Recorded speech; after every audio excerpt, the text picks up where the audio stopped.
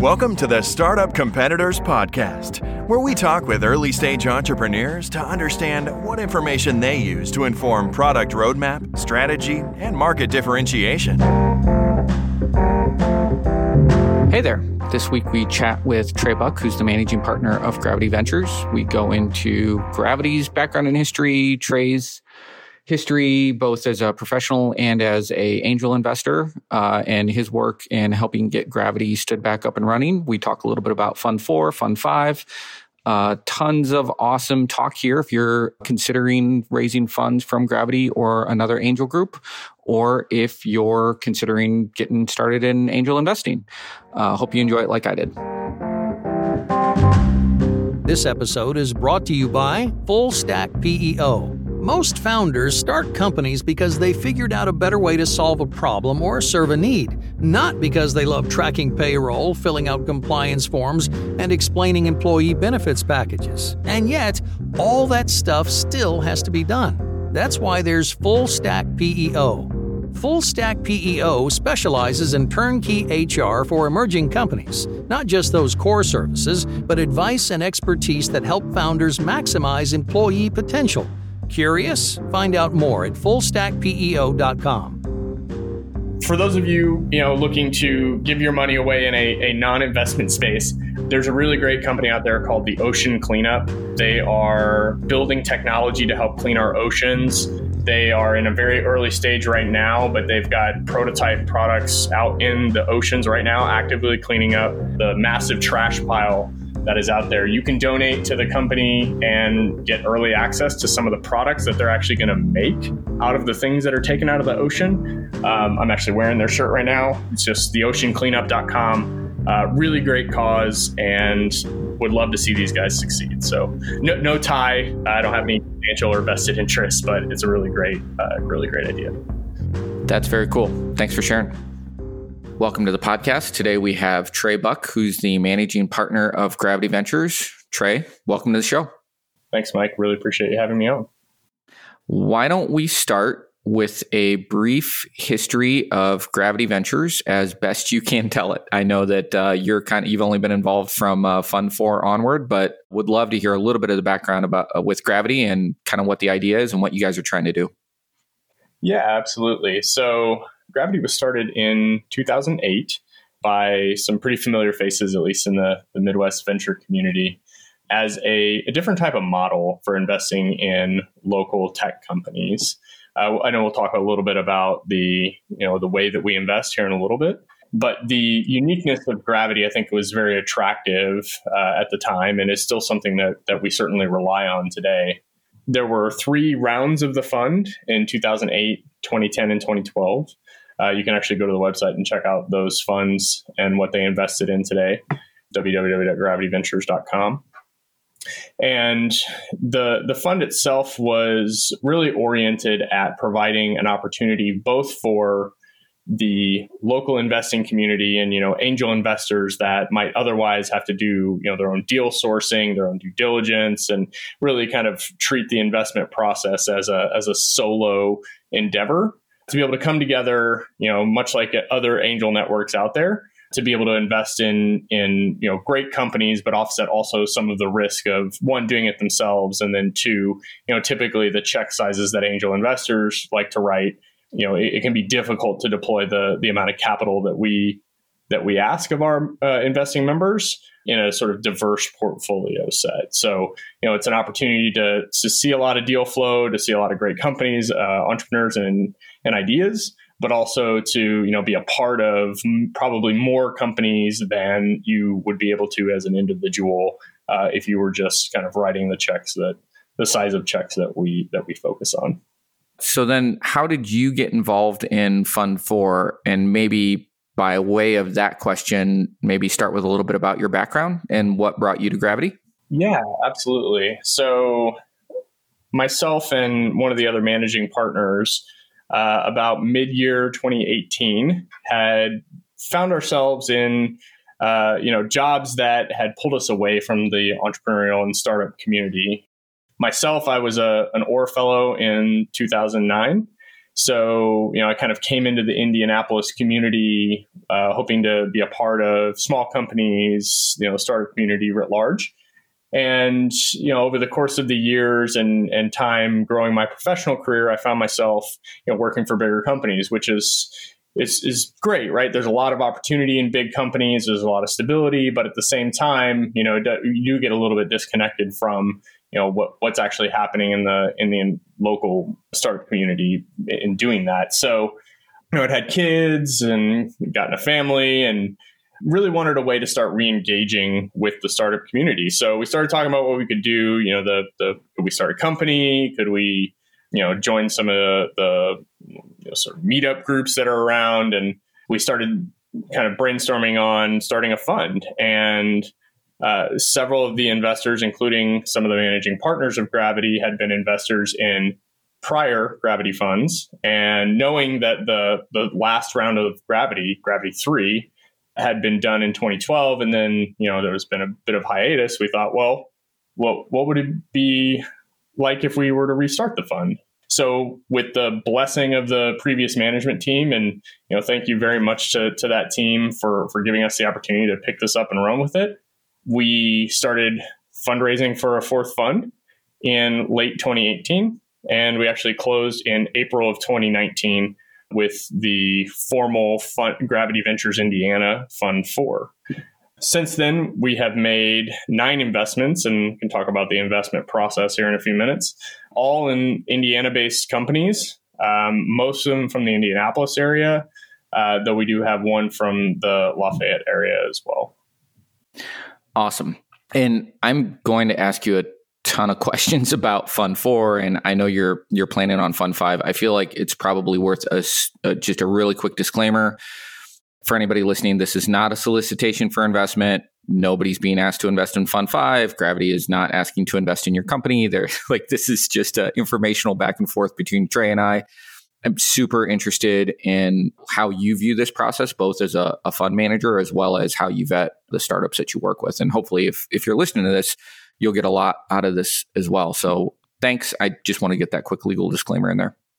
All right. So Trey, talk about the investment process you guys followed for Fund 4. What did it look like for sourcing deal flow when a startup applies? What's the diligence process look like? How do you guys actually fund things? Did you collect investor checks up front, or did they invest in specific deals? Break it all down for me. Yeah, absolutely. So, I'll start by saying we were extremely formal when it comes to our deal flow process. And we've got, every single box check that you would expect from every Silicon Valley based venture fund. I don't think that's true. I'm laying on the sarcasm just a little bit there. Yeah, no, we are, first I'll say that all of our both managers and investing members are working professionals. We have, jobs and careers of our own. And Gravity is very much a labor of love, right? We understand that there's a lot of opportunity in this market and a lot of people building really great companies. And, at the same time, we have a slightly different mission than a typical VC fund in that we really want to be part of building the community here. And yes, obviously, everybody who deploys capital and invests money in anything wants to see a return on that. And that's certainly part of our goal. But we also have something a little bit more intrinsic as a part of our mission. And that is sort of borne out through the model that we use to invest with. So we are what we call a member managed fund, which means that ultimately our members and our investing members make the decisions on what we decide to invest in, rather than a traditional fund model, which would be something more akin to sort of the GP general partner and LP limited partner, with the GPs being basically the managers and the LPs being the investors, and the GPs making all of the decisions and providing visibility and transparency to their LPs, but not any real decision-making power when it comes to the investments themselves. So Gravity, being member managed, really puts that power of choice into the hands of our investing members. And that comes in the form of really 2 decisions. So a little bit about the cadence of what we do with Gravity. We have sort of regularly scheduled pitch meetings. In the world prior to Corona, those were in-person meetings, but certainly, we will consider them being virtual for the nearest future, maybe even further beyond. But these pitch meetings are really meant to be twofold, right? One is longer form, more personal, more high touch for the startups that are presenting. They're usually a longer form. There are often angel networks and groups that will do sort of pitch nights where you get 5 minutes to try and describe everything that you do. And, that works in a lot of ways. But for our group, we like the idea of really spending time and at least digging in it at the high level, and really that first consideration and first pass with our investing group. So you get a little bit longer form. The investors also get their opportunity to ask questions and really provide a different perspective than you might get coming from a room of sort of solely institutional investors. And again, that ties back to our working professional model, right? We've got people invested in the fund who run the gambit from, medical backgrounds to manufacturing to logistics to tech to education. There's a lot of diverse viewpoints in the room. And, quite often we get questions from people that wouldn't be surfaced in, sort of the more traditional VC, funnel model. So the way I've tried to describe this to others is the management team and the people sort of responsible for the blocking and tackling of the fund really handle the logistics of investment, right? So we're out there on the front lines, having initial discussions with startups, making sure that we sign the paperwork and, do our promotion, much like getting on great podcasts like yours, and having, sort of this public face. But really, the value of something like Gravity to, an investing member is the opportunity to be face to face with the entrepreneurs that, they might ultimately be investing in and have that connection. So, there's sort of two sides to that coin. One side is for the startups that present to our group, they get sort of more consideration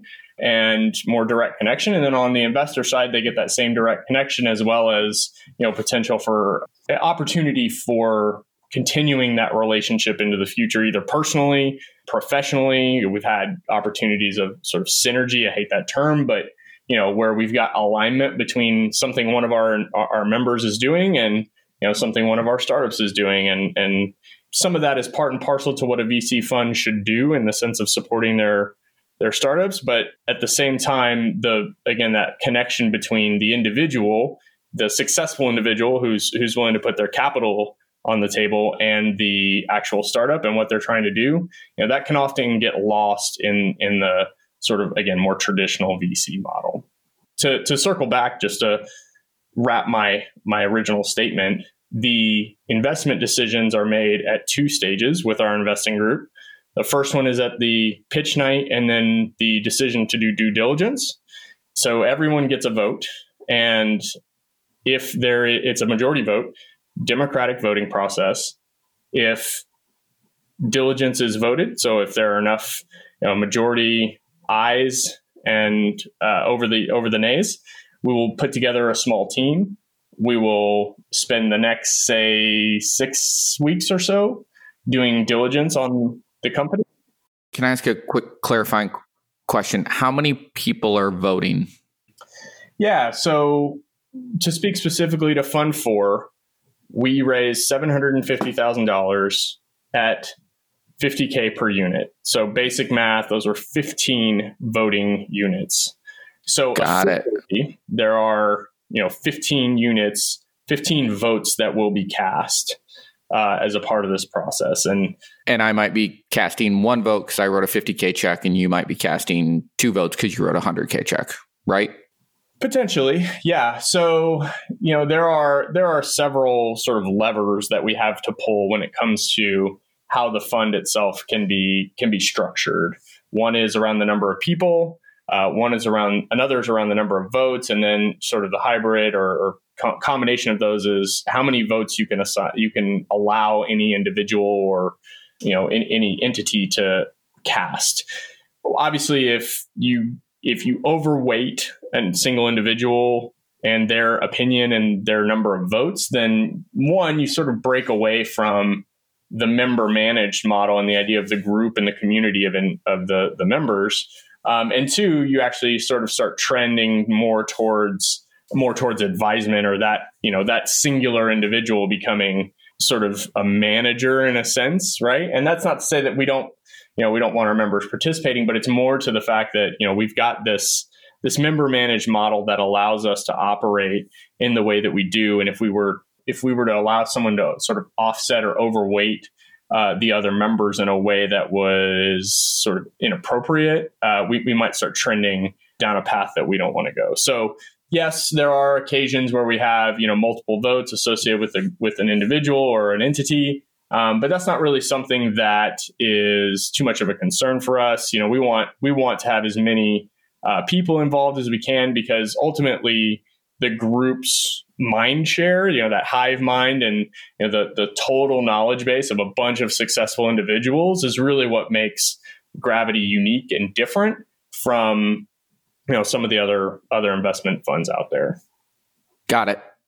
Thanks. That's super helpful. Go ahead and keep going on the thread of you guys vote for diligence, majority carries. What happens next?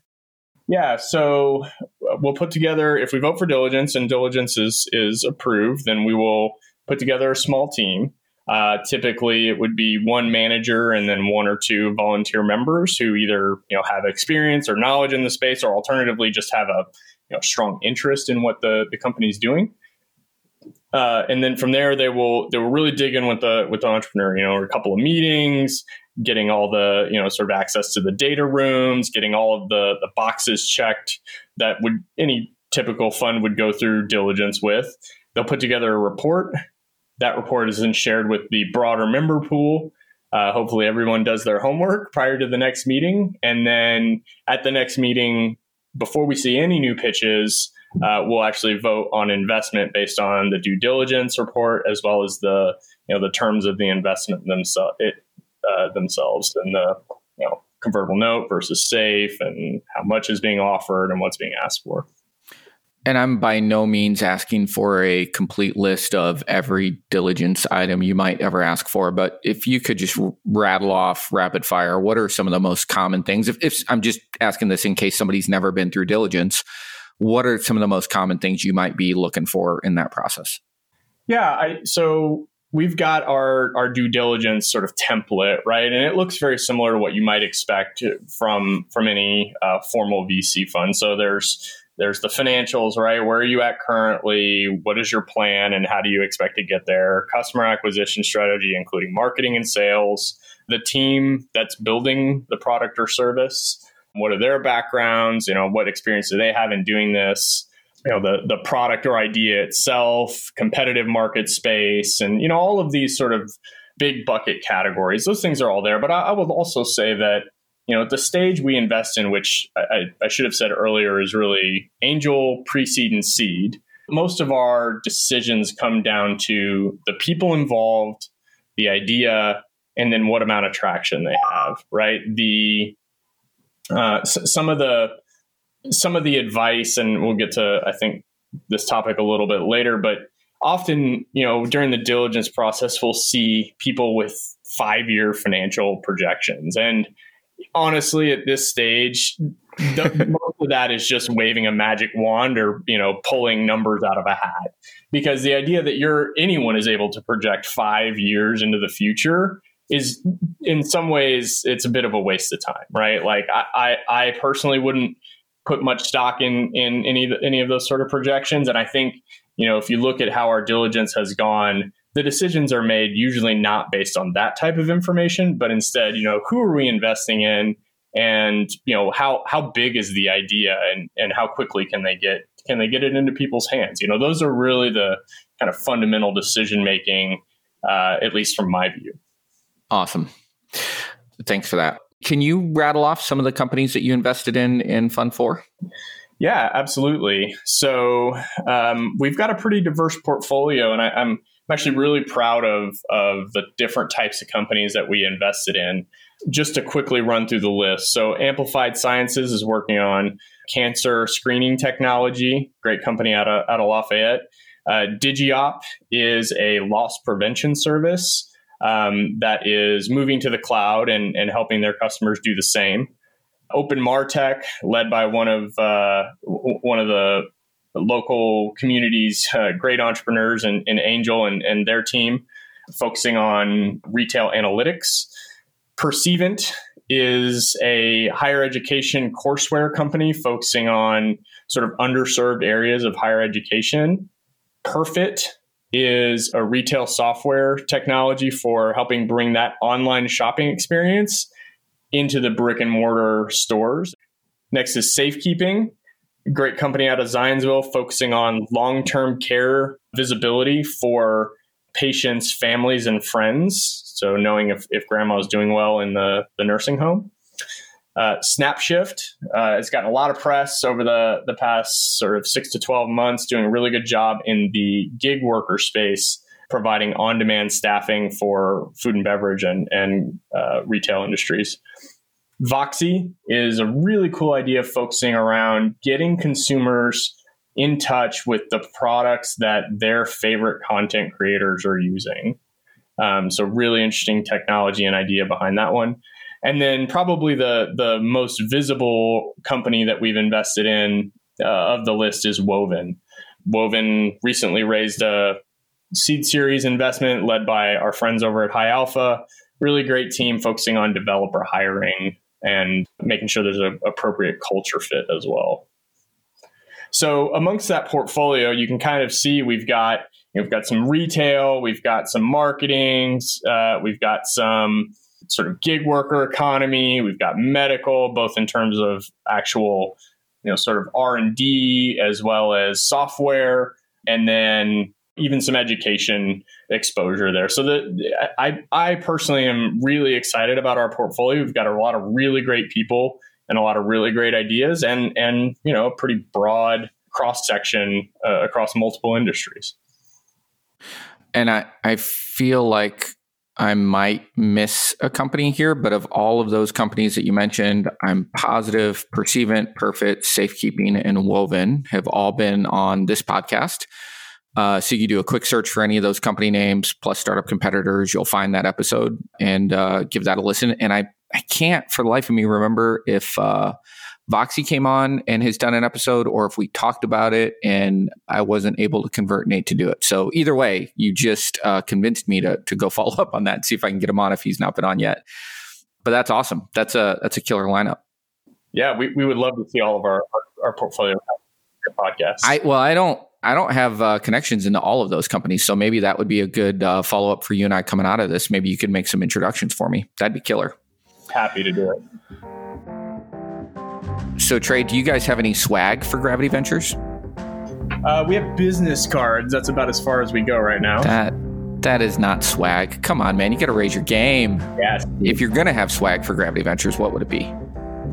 I'd imagine that we need some t-shirts, some sort of awesome vests, right? Some sort of outerwear that we can rock over whatever it is that we're wearing underneath to really show our pride. If you were going to send a Christmas gift to all of the founders of Fund 4 that you guys invested in, what would you want to send them? Branded with Gravity Ventures. Oh man, you put me on the spot here. I'm not sure. It's okay. It's a hard problem. Definitely not a fidget spinner. That's probably not going to be. Well, if you need help with that, figuring that out, or if you need any sort of branded swag for your startup or your venture fund, you can go to Fuel Merchandise Group at fuelmerchandise.com, and you can mention startup competitors and get 10% off your first order. Sounds awesome. I think I will need to do that because clearly I don't have a great answer for your question. They can help you out, man. It's all good. When you think about the kind of the deal flow and funding strategy, do you guys talk at all about diversity, not just in terms of industry and stuff like that, but do you look at any metrics around women-led companies, minority-led companies, anything like that? It's a really relevant topic, especially right now. When we first started the fourth fund of Gravity, I'll be honest, that was not in our purview. But as we progressed through the process and really learned how to do this, because that's the other thing that I would also note is we don't pretend to have all the answers, right? We are all growing with this organization and with our companies together. So, but certainly it is a real consideration. I'm happy to say that we have invested in, some very strong women-led companies, both in Snapshift and in Amplified Sciences. Both of those companies are have at least a female co-founder, if not a sort of sole female lead. But it's a very real consideration that I think the companies that are going to be being built and seeking funding into the future are going to look at the lineups of both the previous investments that have been made by funds, as well as the who's involved from an either a member or investor perspective, and that's something that's going to matter to people, is the amount of diversity that's there. So certainly something that we are more and more conscious of every day, and obviously happy that we have the diversity that we have, but always striving for more. We're never doing well enough in that arena. And then what was the total timeline for Fund 4 from from you guys having the idea to, and maybe starting with, you cash your first investor check to you've written the last check out of the fund and you're now kind of done and can close the books on that one? Yeah. As I mentioned in the lead up a little bit, we formally closed the fund in April. So we started fundraising, I would say, in October-ish of 2018 and closed the fund in 2019. So we started fundraising in October 2018, closed the fund in formally in April 2019. We actually made our first investment prior to closing. We did a rolling close through the month of April. So that was a little bit sort of awkward, but we had a great opportunity to invest. And so we want to make sure that we jumped on that. You did ask a question earlier that I wanted to address. We do our capital call all up front. So we ask our investors to write their checks up front. That is beneficial for a couple of reasons. One is that we're able to move quickly and we have capital in the bank. Two is that we don't have to sort of ask investors down the line to come back and, provide us a $5,000 check, right? That can be a little bit of a hassle for people. And to be totally transparent, it helps reaffirm the sort of democratic voting process and the majority wins. So that, if we vote as a group to invest and there's, a couple of people that decided they didn't really like that idea and they're not going to really contribute their checks. I mean, not to say that we would have that problem, but it sort of avoids that problem altogether because the money's in the bank and, we're ready to roll. So just wanted to be clear about that point because it's important. I absolutely love it. Thank you. And just a follow-up question to that, which might be a little too insider baseball, but I'm really curious. How do you handle all of the management fees for the fund? So legal, accounting, processing K-1s each year. Is that part of that original funds raised, or do members get follow-up kind of invoices in future years for that kind of stuff? We do a little bit of holdback effectively. So, the fund structure is pretty standard for what you would see from other VC funds out there. Again, nobody in the management team is going to retire or really do this even full time, right? This is something we're doing because we want to support the community and because we are invested in these ideas more than just the dollars. But that being said, there is a small fee associated with it, but really the management team doesn't get paid unless the underlying companies do well. And that's very much by intent. In terms of the holdback, the legal fees, marketing fees, things like that are all coming out of either it depends on what the expense is. If it's a legal fee, it comes out of the fund. And if it's a sort of event type fee, we might cover that out of the management fee. So it really just depends. But again, we're not talking huge amounts of dollars here, right? I think out of Fund 4, we held back 5%-ish for legal fees ongoing. And that's another thing to note about the funds. If you look at the previous funds, the horizon for the sort of closure of the fund broadly is really 8 to 10 years. And that's obviously an estimate, and we don't know what's going to happen with Fund 4, but these are longer term relationships that don't have a sort of specified event horizon, right?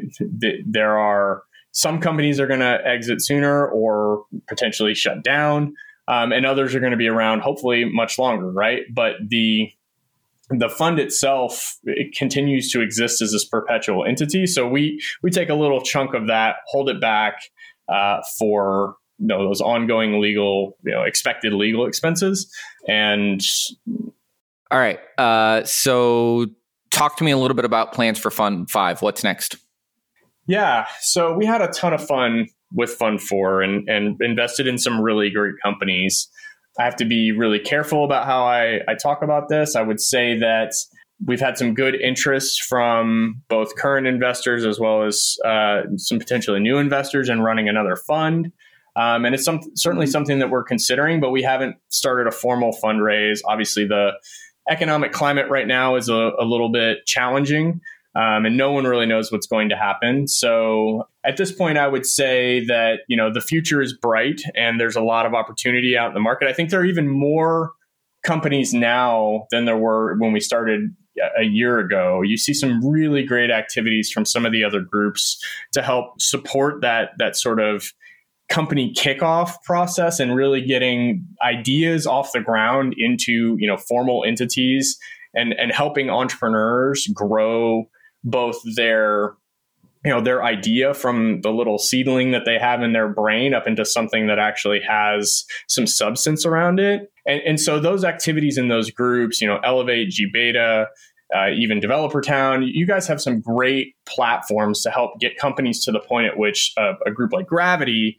would be able to invest. And so, even from where we started, now 18 months ago, started fundraising, there are more companies than I think ever before, at least in our Indiana and Midwest market, to consider and invest in. So, opportunity is there.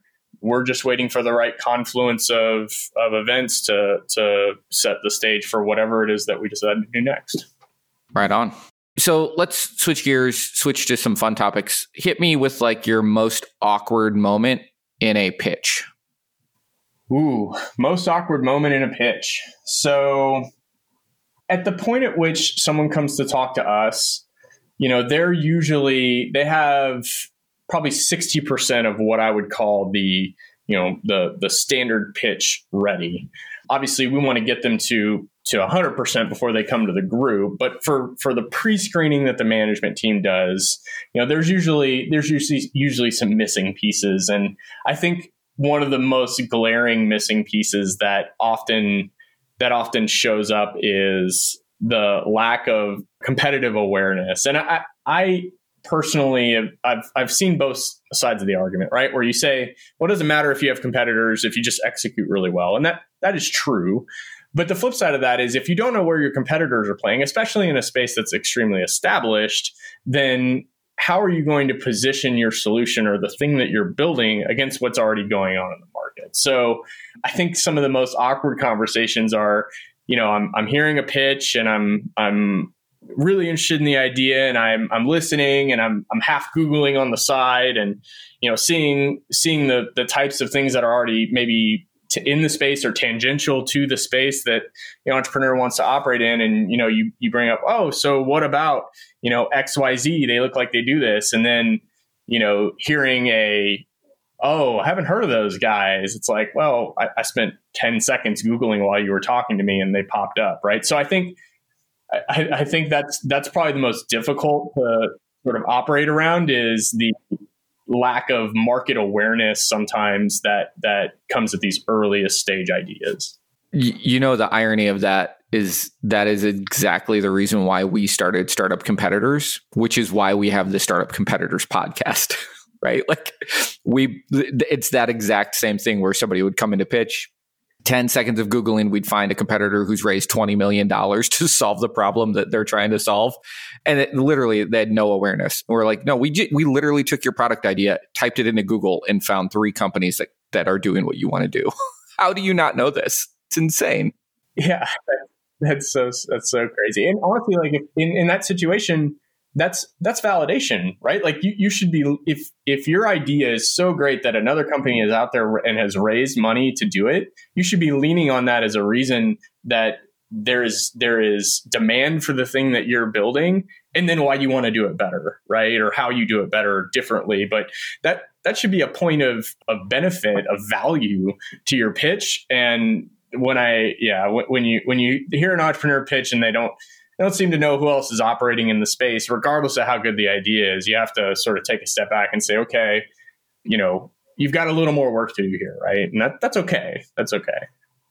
Any unique or kind of like unique in a positive way, like unique or like really insightful moments in a pitch where a founder has done something that is like not part of the standard, 5-slide deck, where they took a tangent that on the other side of that, you're like, wow, like I wish all founders could do that. Or, like where they just really stood out as above and beyond because of a specific approach that they took in the conversation or the pitch. Yeah. So I'm gonna pick on, when I say pick on, I'm gonna hold up one of the companies that we invested in. So Wes Winham with Woven, they pitched to our group as a stand-in. We had a company back out from being able to pitch to us. I'll first say that, running these pitch meetings as one of the organizers, right? You've got a lot of people to coordinate. So you've got the members, and they need to be present, right? Because we want their vote, we want their opinion, we want their input, and they're a value to our process. So our investing members need to be there. And then you got to coordinate that with the companies coming to present, right? So there are inevitably going to be conflicts and, wires crossed, and things will happen. So we had a group drop out. We had been considering Woven for quite some time. So, and Wes was available. I've known Wes for quite a while. I've known him since way before they ever started Woven, and saw him trying to fix the problems that they're solving now. So one of the things, though, that's super impressive to your point, or to your question about something that was unique and different, is the level of data and metric quantification for what they were doing. So it's one thing to have an answer for every question that you're asked, but it's another thing to be able to say, here's my answer, here's how I'm tracking it, and here is the target or goal for that particular thing that you're being asked about. That's something that was extremely impressive, but also, very indicative of, I think, the way Wes operates that business. And if every entrepreneur had at least a quantifiable idea for how to target a goal around the types of things that investors typically ask, we would probably accelerate both diligence and then decision making by 3 to 4x across the board, right? So ultimately, I think it results in the ease of which an entrepreneur puts forward their idea to their investing group, and the amount of thought and ultimately sort of organization around the ideas that, again, the diligence process is pretty standardized at this point. It's been around a really long time. We're not doing anything unique in our diligence, but you have to still check those boxes. And the way that you go about doing that is, even the answers themselves are one thing, but the thought process and the sort of logic chain that you use to get to the answer is equally as important, and sometimes even more important, because, as you know, Mike, at this stage, the companies and the ideas, they change over time, they pivot, right? And the idea that you're giving money to someone rather than something, that's part and parcel to angel investing. So the logic chain behind how to invest, how to make decisions within a business, is ultimately even more important than the idea that the company is on right now. So we're obviously big believers in Woven and Wes and the whole team, but I think that's something that stood out in a way that maybe other groups did not. Yeah, and I would echo that. If you want to experience just a small, tiny bit of that with Wes, episode 50 of this podcast, I think it was like November-ish of 2018 when I chatted with him. the podcast opens with me asking Wes a simple question like, tell me about technical recruiting or recruiting technical talent. And he breaks down this beautiful 3 to 5 part dissertation about the recruiting process, how it's broken, how they've quantified it. It's just amazing. And he's doing this all off the top of his head, right? There's no notes. There's no, he's just sitting there talking to me, having a conversation, and just such complete and total ownership of the problem, the space, and the solution that, he can break it down in such a beautifully articulate way. And I think part of that is just a gift of the way that Wes thinks. But I also think, the other, the second half of that is the work that team has put into that space and they just how deeply they understand it. Yeah, I think that's 100% right. And the idea that if someone is going to start asking you questions about why you're doing what you're doing, if you can't back that up with, yes, qualitative assessment, right? I know someone who has this pain, yada, yada, that's very important. But then tying that to quantitative metrics that make that paint the rest of the picture and ultimately end up being the types of things that you're going to both commit to providing back to your investing group, but also help people who don't have the qualitative problem, right? I've never known anybody who had that problem. I'm not going to be the buyer of your thing, but I know numbers, right? I know how to look at numbers, and I understand, not me, your investing group can understand how you want your business to progress based on quantitative metrics. That's going to be part and parcel to your idea, regardless of what industry or space you play in. And I think that's really important. Awesome. All right. This might be a good place to wrap things up. If folks want to get a hold of you or Gravity Ventures, want to learn more about Gravity Ventures, what's the best way for them to do that?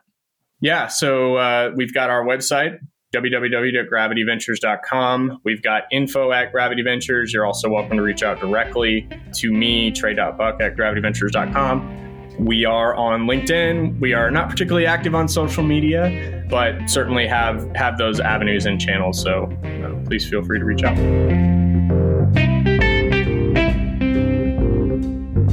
If you're thinking of launching a SaaS product, Startup Competitors can provide data on your closest competitors, survey potential users, or provide other product validation services. Learn more at startupcompetitors.com.